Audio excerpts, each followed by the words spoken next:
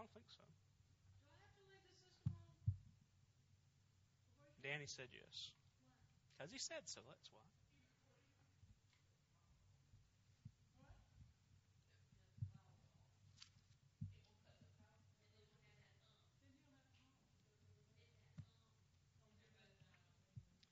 And we don't want any hum. So. All right.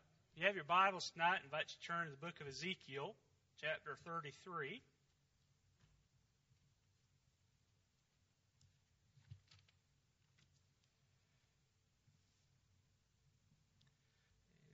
Tonight, talked about God being not fair, but just. And there's a lot of things. There's just something about it, perhaps especially because we're Americans.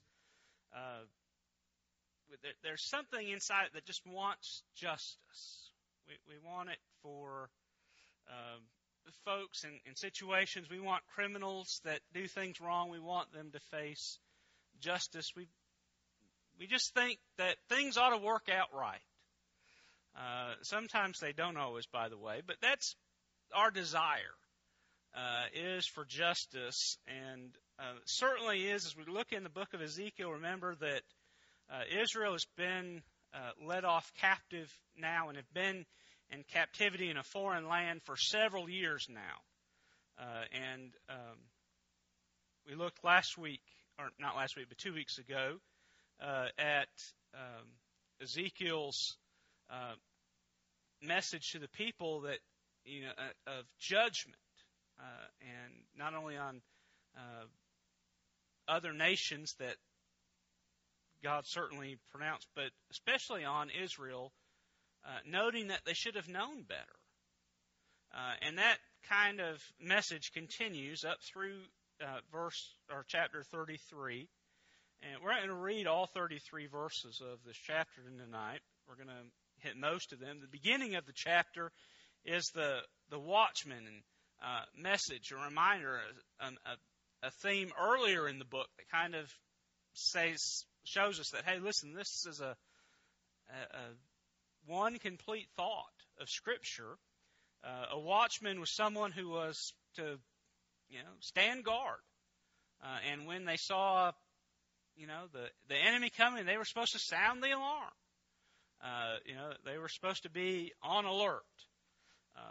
And God tells Ezekiel in these beginning verses, Ezekiel, you have been chosen, I've appointed you as a watchman. He says, listen, if a watchman sees danger approaching and puts it on people, tells the people, and the people don't listen, then that's on them. And the watchman's clear. He did his job. But if the watchman sees evil coming and doesn't say anything about it, and so the people aren't warned, so they can't make preparation, then the fault and the guilt is on the watchman, the one that was supposed to be proclaiming the message and warning the people. And so here again, that's kind of this is a book, the last of the bookmarks of this section in the book of Ezekiel, where he's reminded that, listen, Israel is getting just what they deserve.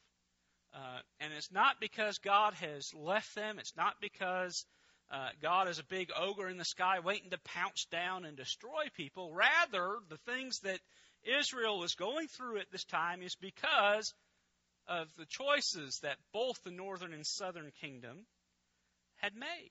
Remember, the northern kingdom got carted off by the Assyrians a couple decades before Nebuchadnezzar came, and the Babylonians took off the southern tribe of Judah, as captivity. And then Judah, the southern kingdom, is the ones that Ezekiel and Isaiah were ministering to. And so the Lord comes again to Ezekiel, and he keeps saying, calls Ezekiel son of man, reminding him that, hey, listen, I'm here for you. And they're even through the midst, even while they're in captivity, God is still delivering a message.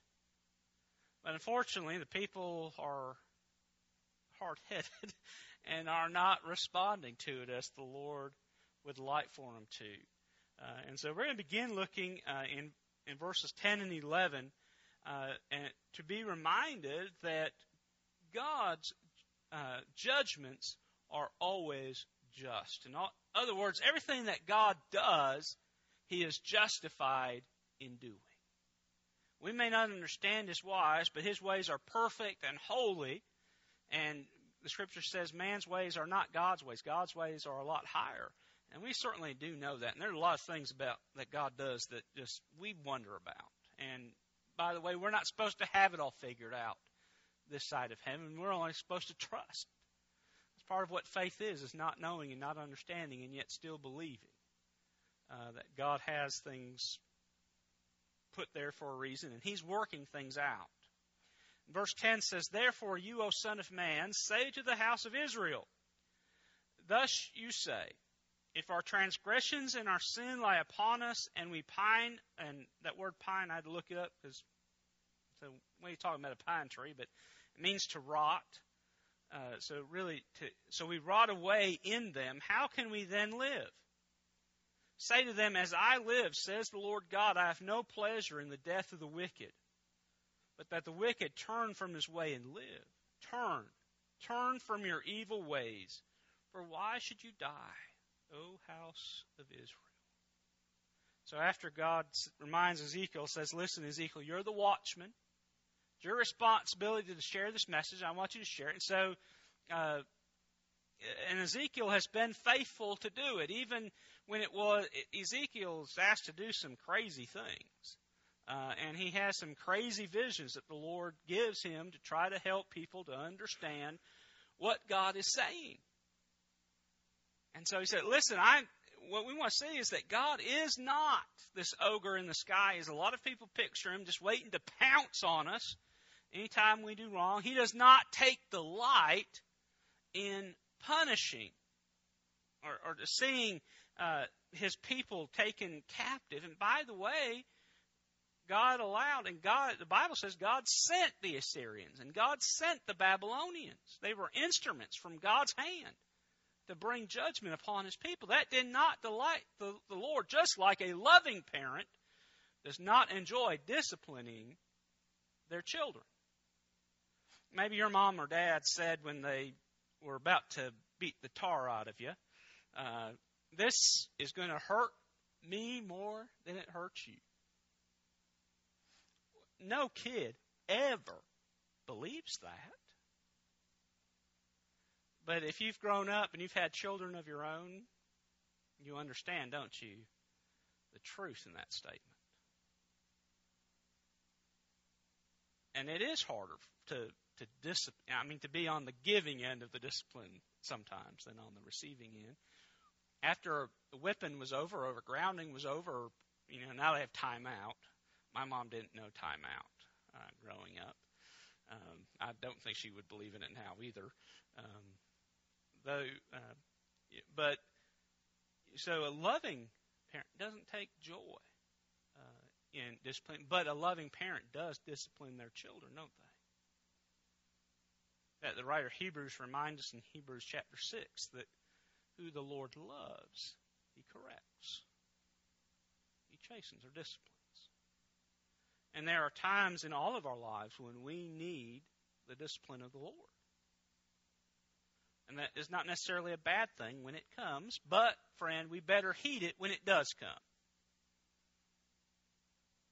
And so I think that's and so we want to understand that God is righteous, and He's holy and loving and gracious. Most of us probably can sympathize with the Lord. Most of us, had we been in God's shoes, we would have wiped Israel out a long time ago. We would have said, Lord, just turn them all into pillars of salt, blow them away into the ocean, and start over. That's not what God did, though. God continued to send messenger after messenger after messenger after messenger after messenger, pleading with the people, come back. Isaiah, the great prophet, warned the people. Jeremiah, God sent all these men. with the same message. Listen, you're headed in the wrong direction. Come back to the Lord, or there's going to be some problem. There's going to be judgment.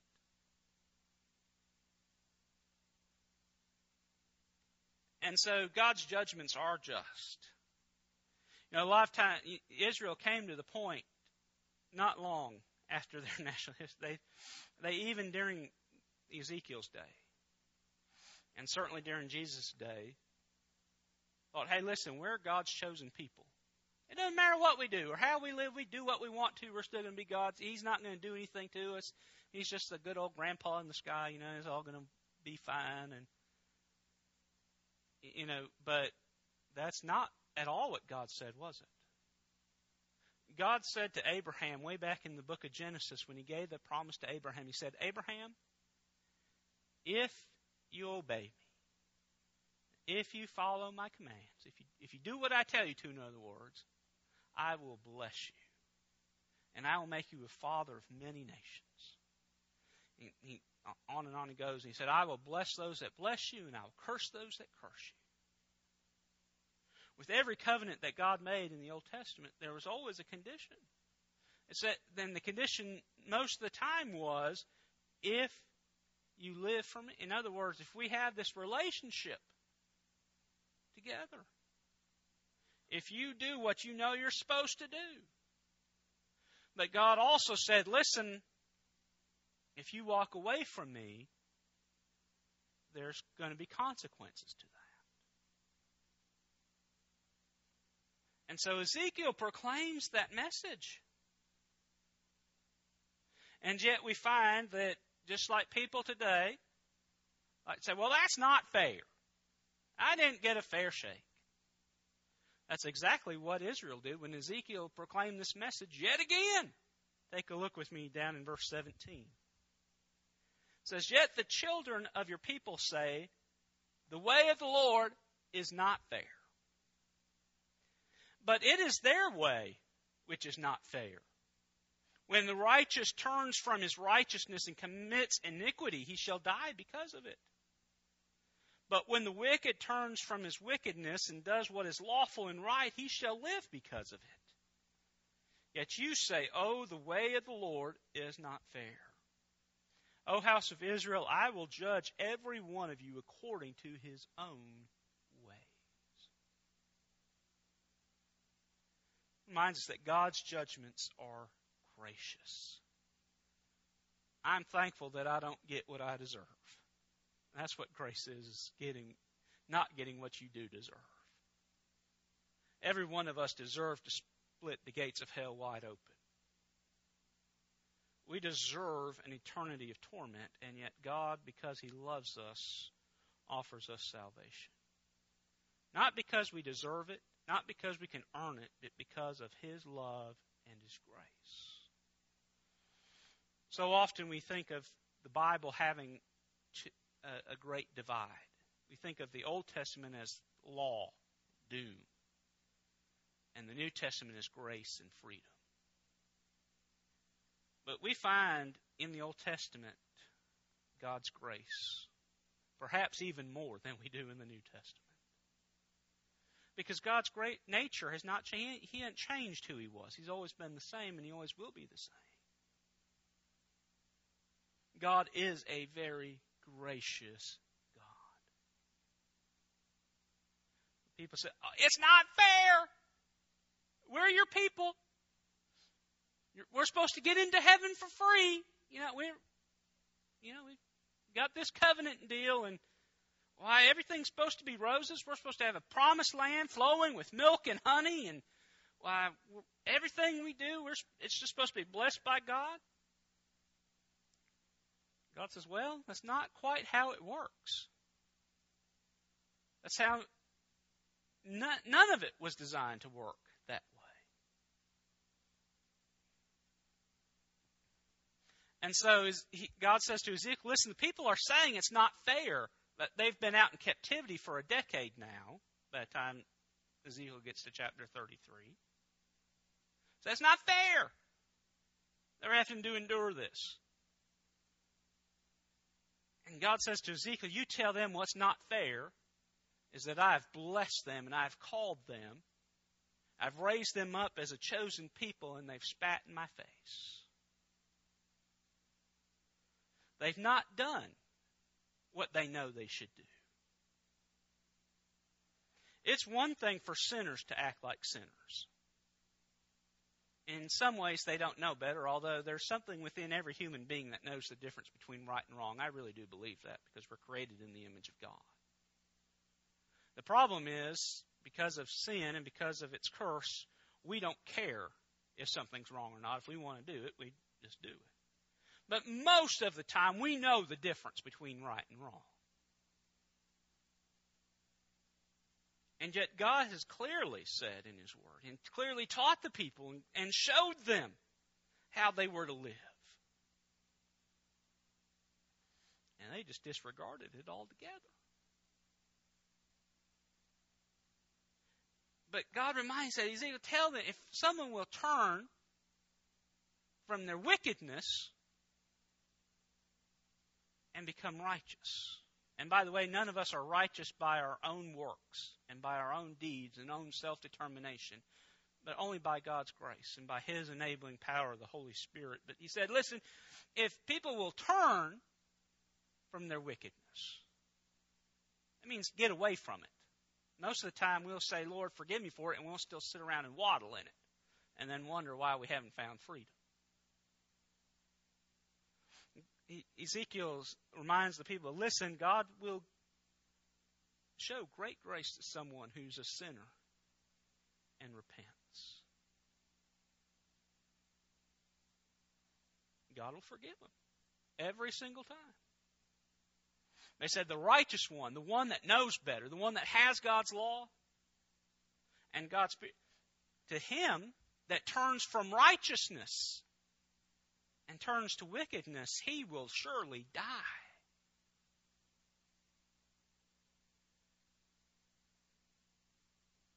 Again, and he reminds us that, listen, it is not unfair. It's quite gracious. Because what's fair for all of us is that we would stand before God condemned. Because we're as guilty as the day is long. Though every person in the county jail that's arrested for a crime, oh, I'm innocent, they got the wrong one. They're picking on me because I'm white or I'm black or I'm young, or, they're just picking on me, trying to... Now, sometimes people really are innocent.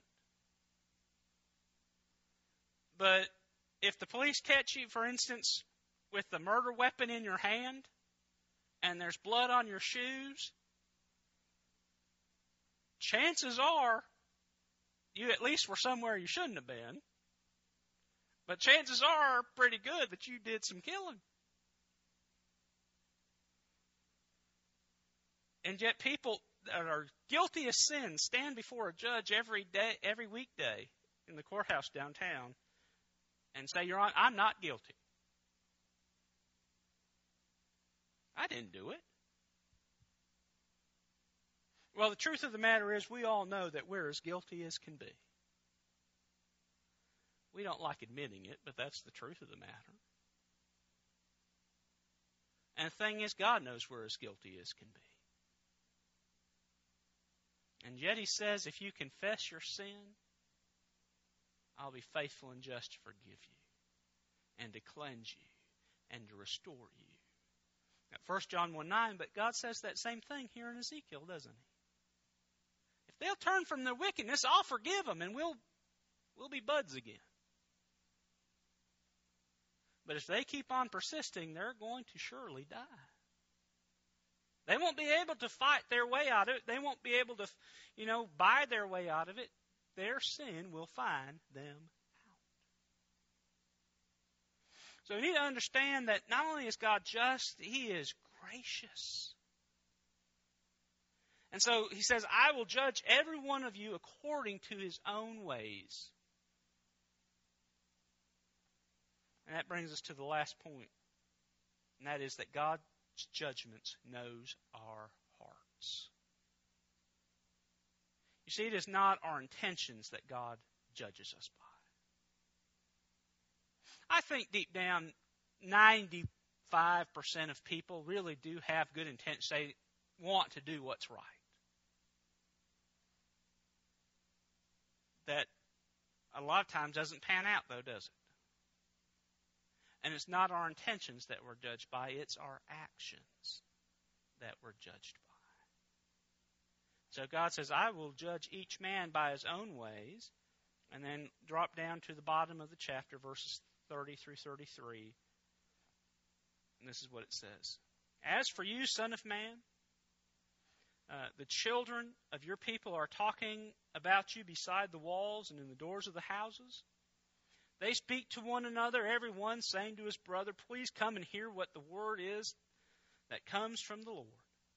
In other words, people are saying, listen, you ought to go to church. Go and listen to that preacher. So they come to you as people do, and they sit before you as my people, and they hear your words, but they do not do them. For with their mouth they show much love, but their hearts pursue their own gain. Indeed, you are to them a very lovely song of one who has a pleasant voice and can play well on an instrument. For they hear your words, but they do not do them. And when this comes to pass, surely it will come. Then they will know that a prophet has been among them. So God says, listen, I'll judge each of you by your heart. I'll judge you by your deeds, by your actions.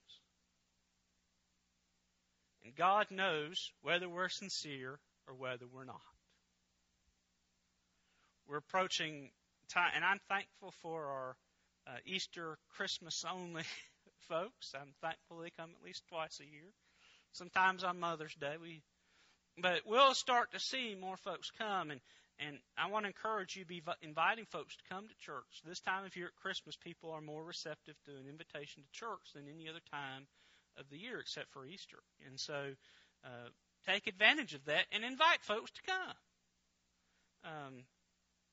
But that people come and they, so shook Ezekiel's hand and said, prophet, good message, fine message today. And then as they left, went right out the door.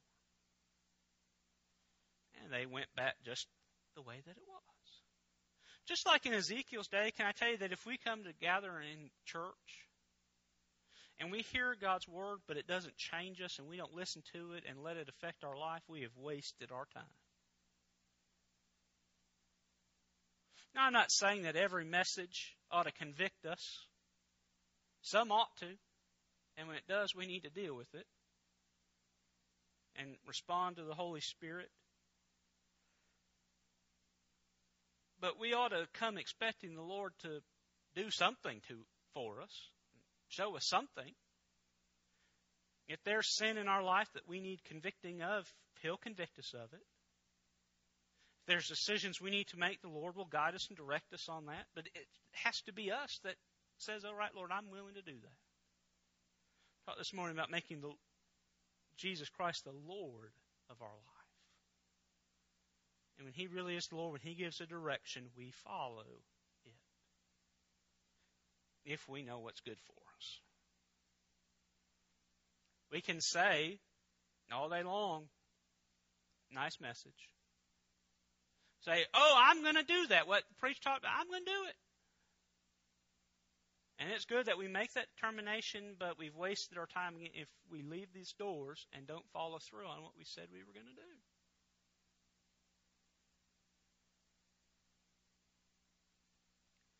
And so the Lord reminded us and said, listen, God knows our hearts. He knows if we're playing platitudes, if we're just saying nice things, or we're showing up just for show. Or if we do something because we really want to. And by the way, if we're not doing it because we really want to, it won't last. If you guilt somebody into coming to church, you might get them here a time or two, but it won't last. But if the Holy Spirit draws somebody and they come on their own and they make a decision for the Lord and are really sincere, then guess what? It will last. The book of Ezekiel shows us in this message from Ezekiel chapter 33, and I encourage you to go back and read the entire chapter. We've just kind of hit the highlights. Reminds us that, listen, God is loving and gracious. And He wants only what's best for us, but listen, it's up to us. We decide. But it doesn't mean that even if we did every single thing the Lord asked us to do, and we lived a sinless, perfect life, which nobody can do this side of heaven, by the way. But if we were to do it,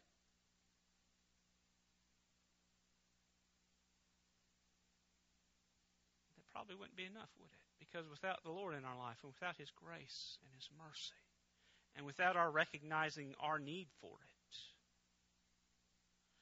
we wouldn't have any hope. But praise God, when we recognize our need for God's mercy and God's grace, He's right there to dish it out. But as we receive God's grace and we receive God's mercy, that means that God has a hold on our life. He has title on our life. Like when you buy a house, you don't own it right away. You sign your name 40,000 times. But until you send a mortgage payment every month to the bank or to the mortgage company. The house is yours. I mean, you claim it's yours. But it's really not yours until the debt is paid in full. And the bank sends you a letter that says, thank you for your 30 years of faithfully paying your mortgage, and here's a free calendar. Thanks for your business. Buy another house soon so we can get our hooks back into you again. Here's the deed to your house. When you have the deed to that house in your hand, then you truly, truly own it. But until then, you're just, though it's yours, you're paying. It's not paid yet. The thing is that Jesus paid my sin debt and your sin debt in full. And because He paid that debt, that means He has the right to have the deed to our life. It's not us. We didn't pay squat, did we? We couldn't pay anything. We were just paupers. And yet He paid the price that I owed and that you owed for us because He loved us. And so we better understand that God's judgment is fair. And it's just, even when we sometimes proclaim that it's not. Because God is always just. He's always loving. He's always gracious. And I'm so thankful for that. I hope you are too. Let's stand together and we'll be dismissed in prayer. Brother